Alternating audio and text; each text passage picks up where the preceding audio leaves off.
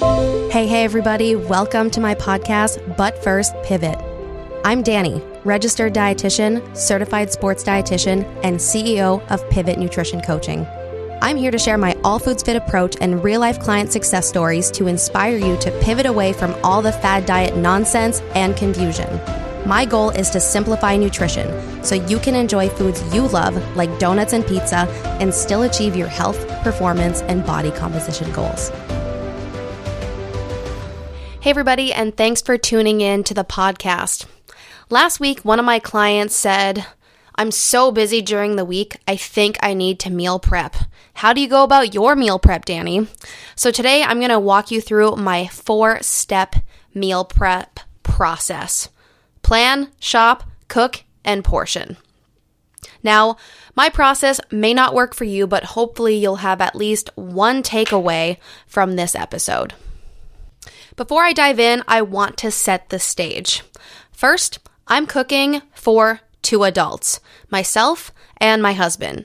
It may be a little bit more challenging if kids are in the mix. However, most adults eat lunch without their family members. So if it doesn't make sense for you to meal prep your dinners because you eat as a family, consider meal prepping for your lunch, whether you leave for work or whether you work from home.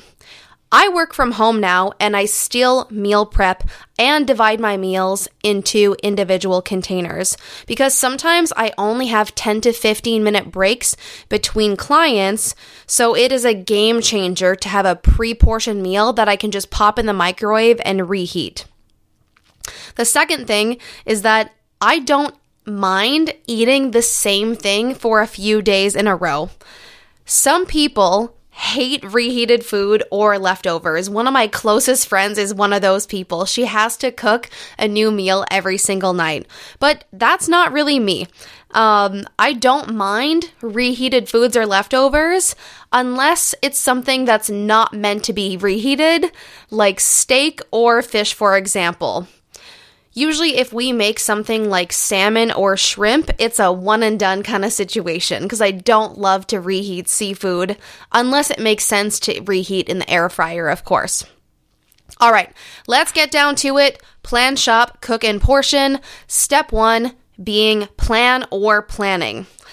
Now, one thing I tell my clients all the time is that poor planning leads to poor choices. So plan.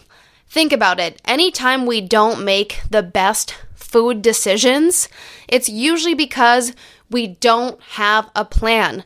We didn't bring food with us. We forgot our food.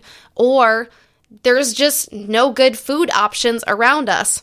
So this is where planning ahead comes in clutch. Because I'm super busy running my business and coaching clients Monday through Friday, the best time for me to plan and to prep is on the weekend. Typically, I'll make a game plan Saturday morning while I sip on my coffee, and then I'll go to Sam's Club and other grocery stores as needed right after I make my list. I don't love to go grocery shopping in the middle of the day on the weekends because that's when everybody's there, and sometimes that means I'm not going to get what I need, especially places like Sam's Club or Costco. If you're not there before lunch, chances are you're not getting that rotisserie chicken or the strawberries. So my game plan, aka grocery list, is pretty simple and includes 2 main things. The first is the 1 to 2 meal prep recipes that we're going to be cooking over the weekend. And second, my always on hand items.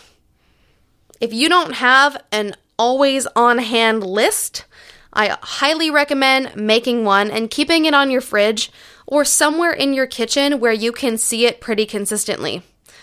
This list includes your staples, things that you always use. That's why it's called always on hand. I wish I had a cooler name for it, but that's the best I could come up with. These items can be your favorite snacks or things that you can use to throw together a very quick meal. Here are some of the things on my always on hand list. Greek yogurt, berries, cottage cheese, cheese sticks, eggs, hummus, Triscuit crackers, microwave rice bags, bananas, oatmeal, peanut butter, tortillas, and shredded cheese. These items I either use daily or weekly. For example, I have oatmeal with banana and peanut butter every morning before I work out. So if there's no oatmeal, I'm like, uh-oh, what am I going to have? So that's the always on hand list. The other part of the game plan is choosing 1 to 2 meal prep recipes. You can find many of my favorite meal prep recipes on my Instagram at DannyTheRD. But if you need more ideas, here are some of my favorite food blogs or accounts. The Recipe Rebel, Half-Baked Harvest, Lily Eats and Tells, Fit Healthy Recipes, Gimme Some Oven, and Damn Delicious. Now, when I'm deciding what 1 to 2 recipes to choose, I typically ask myself these 4 questions, or I'll keep these 4 things in mind. 1, what sounds good? In the winter, I make way more comfort type meals like chili and jambalaya, but these don't always sound good in the spring or summer. So right now it's May. I'm not feeling chili right now. That's more of a fall winter thing for me. Usually I'll ask my husband what he's in the mood for, and that can be helpful in coming up with the game plan. Last weekend he said fish tacos, so that's one of the meals we chose to prep. Like I said, I don't love most reheated fish, but walleye is actually really great when it's reheated in the air fryer. So for fish tacos, this is one of those recipes where I would keep everything separate, but have it prepared. So for example, we would cook the fish and then we would reheat it in the air fryer throughout the week. And we'd make sure that we have the other ingredients for the fish tacos all prepped, but probably individually on the side. So number 1, what sounds good? 2, is it balanced? A balanced meal contains protein, veggies, and carbs. If the recipe you choose is only chicken and rice, for example, don't forget to add a veggie, whether you incorporate it into the meal or you simply have it on the side. In our app that we use with our clients, we have an entire folder of meal prep recipes, and one of the most popular ones is this Southwest beef and sweet potato, and everyone always mentions that they're going to try this recipe, and what I tell them is don't forget to add a veggie, because I know that this recipe is basically beef, sweet potatoes, and spices. So in these situations where your recipe is just a protein and a carb, don't forget to add a veggie to balance it out. So number 1, what sounds good? 2, is it balanced? 3, what is the cooking method? This is not an important question if you're only going to make 1 meal prep recipe. But typically, I will make 2 on the same day, and because I like to be efficient, I like to make both recipes at the same time if I can. So I try to pick 2 recipes that don't utilize the same cooking method. For example, one recipe might go in the crock pot while the other is cooking on the stovetop. If both recipes need to go in the oven, I'll have to wait for one to be done before I cook the other, and I don't like that inefficiency. Number 4 is what's the protein? If I make 2 recipes with shredded chicken, it's probably going to feel like I'm eating the same thing all week, twice per day, so I try to avoid doing that as much as possible. But let's say the chicken is different in both recipes. Maybe I make a shredded chicken burrito bowl, and then I make a chicken sausage, roasted potato, roasted veggie recipe. These are very different. We have a burrito bowl, and then we have roasted potatoes and veggies with sliced chicken sausage. So even though the protein is both chicken, they're very different recipes, so I can handle that.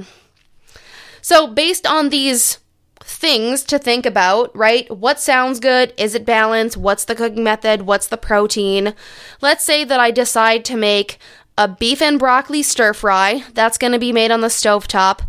And then I'll make a sheet pan chicken sausage, potatoes, and veggies. This is a sheet pan meal, so that's going to go in the oven.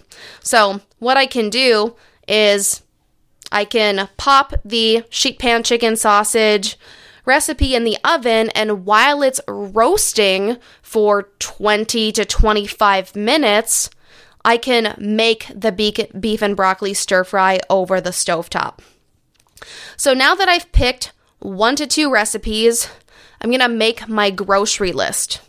This will include the always on hand items that I need, right? Go back to your list. What are you running low on? Like, what are you going to run out of in the next few days? Or what are you already out of? So let's say I'm out of oatmeal and bananas. That definitely needs to go on the list. So always on hand. And then the ingredients I need to make the beef and broccoli stir fry and the sheet pan meal. Once I write all that down, what I do is put an S or an A next to the items on my grocery list. S stands for Sam's Club and A stands for Aldi's. These are my 2 grocery store stops 95% of the time. If needed, I'll stop by Hugo's on the way home to get those 1 to 2 random things that I can't get at Sam's or Aldi's. For example, yellow onions. At Aldi's or Sam's, you can't just buy 1 onion. And sometimes that's all I want and that's all I need. So on the way home, I might stop at Hugo's, which is a local grocery store, and I'll get that 1 onion. Now, I know some people like to divide their grocery list into different sections of the store. For example, produce versus dairy, and that's fine too. It's whatever works best for you. But I will say that planning is honestly the step that I think requires the most effort.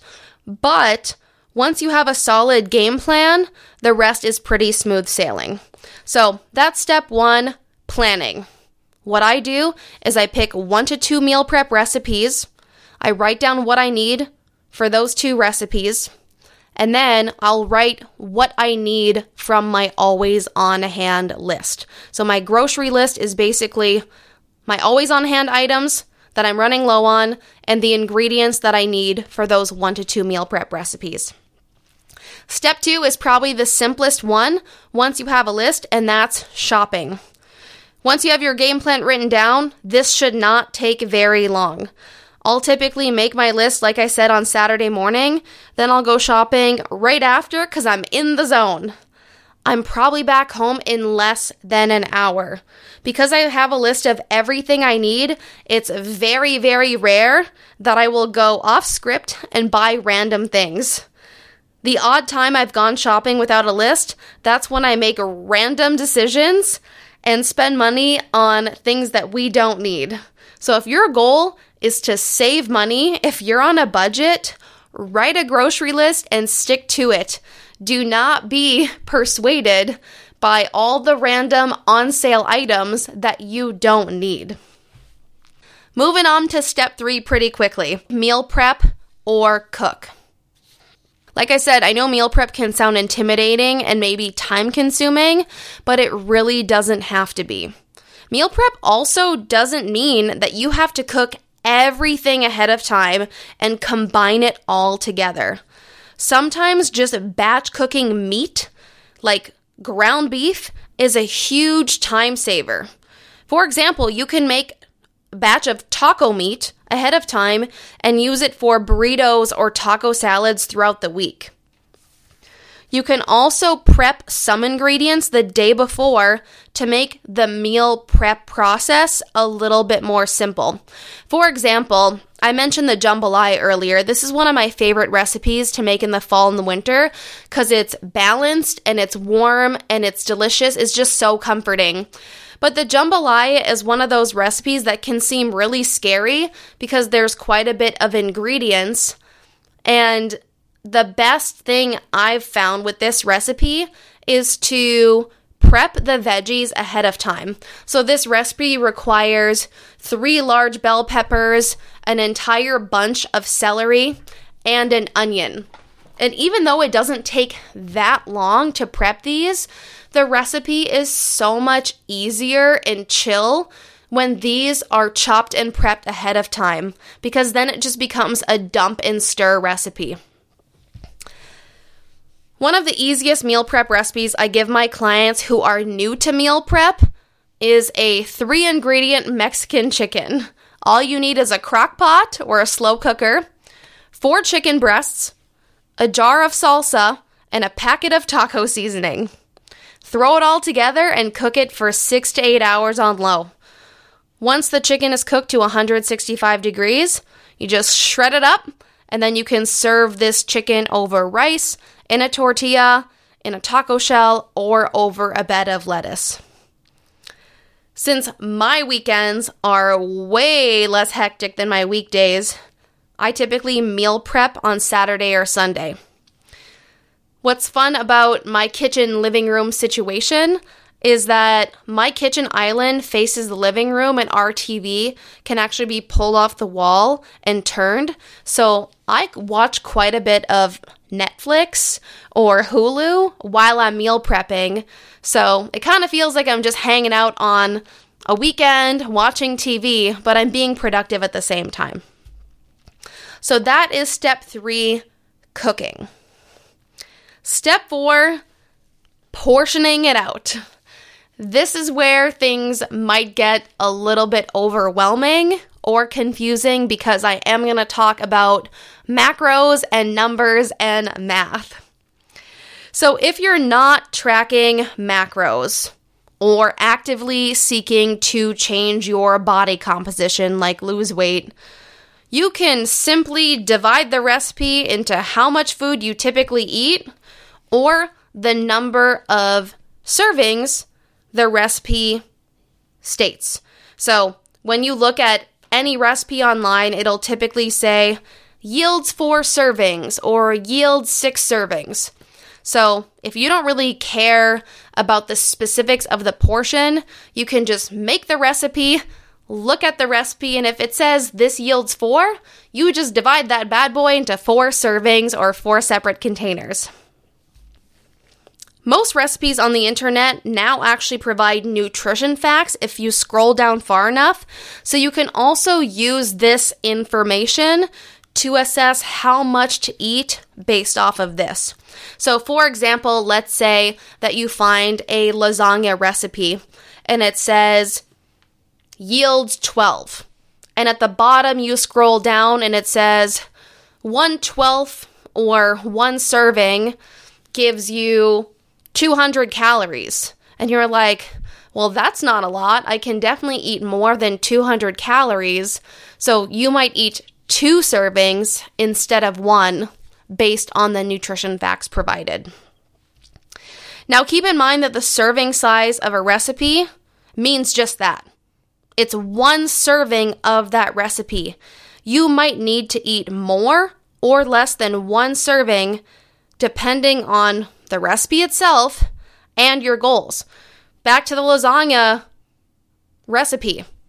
Most adults should probably be eating more than 200 calories at a meal.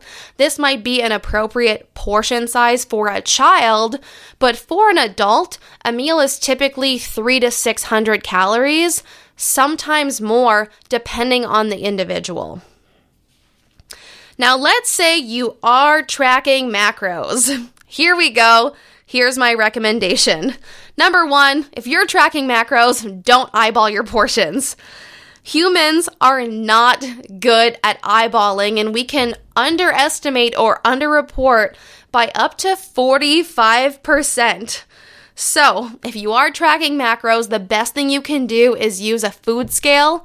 If you don't have a food scale, I highly recommend one, but the next best thing after a food scale would be to use measuring cups. So, number 1, do not eyeball your portions if you're tracking macros. Number 2, enter the recipe into your tracking app. Our clients use Practice Better, but most people that track probably use MyFitnessPal or a similar app. So what you're going to do, you're going to click on Create a Recipe or My Recipes, and then you're going to plug in each ingredient one by one with the appropriate amount. So how much did you use of that ingredient? If the item has a barcode, scan it to make your life 10 times easier. for the serving size of the recipe, because it's going to ask you for the recipe name or title, and then it's going to ask you for the serving size. You can always go back and edit this. So if you're not sure right away, just put a random number or put the number that's on the recipe. So let's say the beef and broccoli says yields 4. Just put 4 for now and you can edit it later. So the beef and broccoli says it yields 4 servings, type 4. And then you're going to assess if the macros are too high or too low based on your goals. So you're going to put the recipe name, you're going to put 4, you plug in all the ingredients, and then it's going to populate the calories, protein, fats, and carbs for that recipe if you divide it into 4 servings. Let's say that your daily calorie goal is 1,700 calories per day. And when you divide the beef and broccoli into 4 servings, it says 600 calories. In this situation, you might want to see what dividing the recipe by 5 might give you. Because 600 calories for one meal, when you only have 1,700 in one day, that's pretty high. So this is where you kind of play the game, what if? What if I divide the recipe into 5? What if I divide the recipe into 6? And then you look at the numbers and you ask yourself, what's a good portion for me based on my goals? And that's what you go with.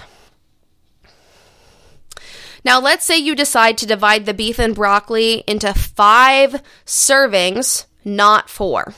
So you're going to get 5 containers out, and the easiest way to go about this is to weigh the total recipe. So you're going to take the entire beef and broccoli mixture, and you're going to weigh this whole thing out so that you can divide it by 5. So how do we do this? So let's say that you have your beef and broccoli recipe in a very large pan on the stovetop. You're going to take your food scale, put it on the counter, then you're going to grab a large bowl, you're going to put it on the food scale, and you're going to click 0 or tare. That way the bowl is not a part of the equation. And then you're going to dump or pour the beef and broccoli mixture into this bowl, and that's going to give you the total weight of the recipe itself, so all the cooked ingredients. In a perfect world, it's going to be a really pretty number that you can easily divide. So for the sake of simplicity, let's say that we weigh out the beef and broccoli recipe and the total weight is 100 ounces. I like to set the unit to ounces when doing this because it's easier to divide ounces than grams or pounds. So let's say it's a magical day and the total weighs 100 ounces. We already decided that we're going to divide the beef and broccoli into 5 servings. So you're now going to divide the recipe into 5 containers, and each container is going to get 20 ounces of the beef and broccoli mixture because 100 divided by 5 equals 20. Now, that's if you want each container to have the same amount of food, but life is not always perfect, and so here's a different scenario. Let's say that you make the beef and broccoli recipe, but you and your spouse want to eat different portions. One person wants to eat more, and one person wants to eat less. But you want to put the meal in different containers because you both have different jobs and workplaces, and you're going to be taking these with you. So in this situation, we start with the same step. We're going to determine the total weight of the recipe. It's still 100 ounces, but now we're going to use that number as the serving size in your tracking app. So we go back to our recipe, and where it says how many servings, instead of 5, you're now going to write 100. So now instead of 5 servings that are 20 ounces, you're going to have 100 1-ounce servings. So the serving is 100.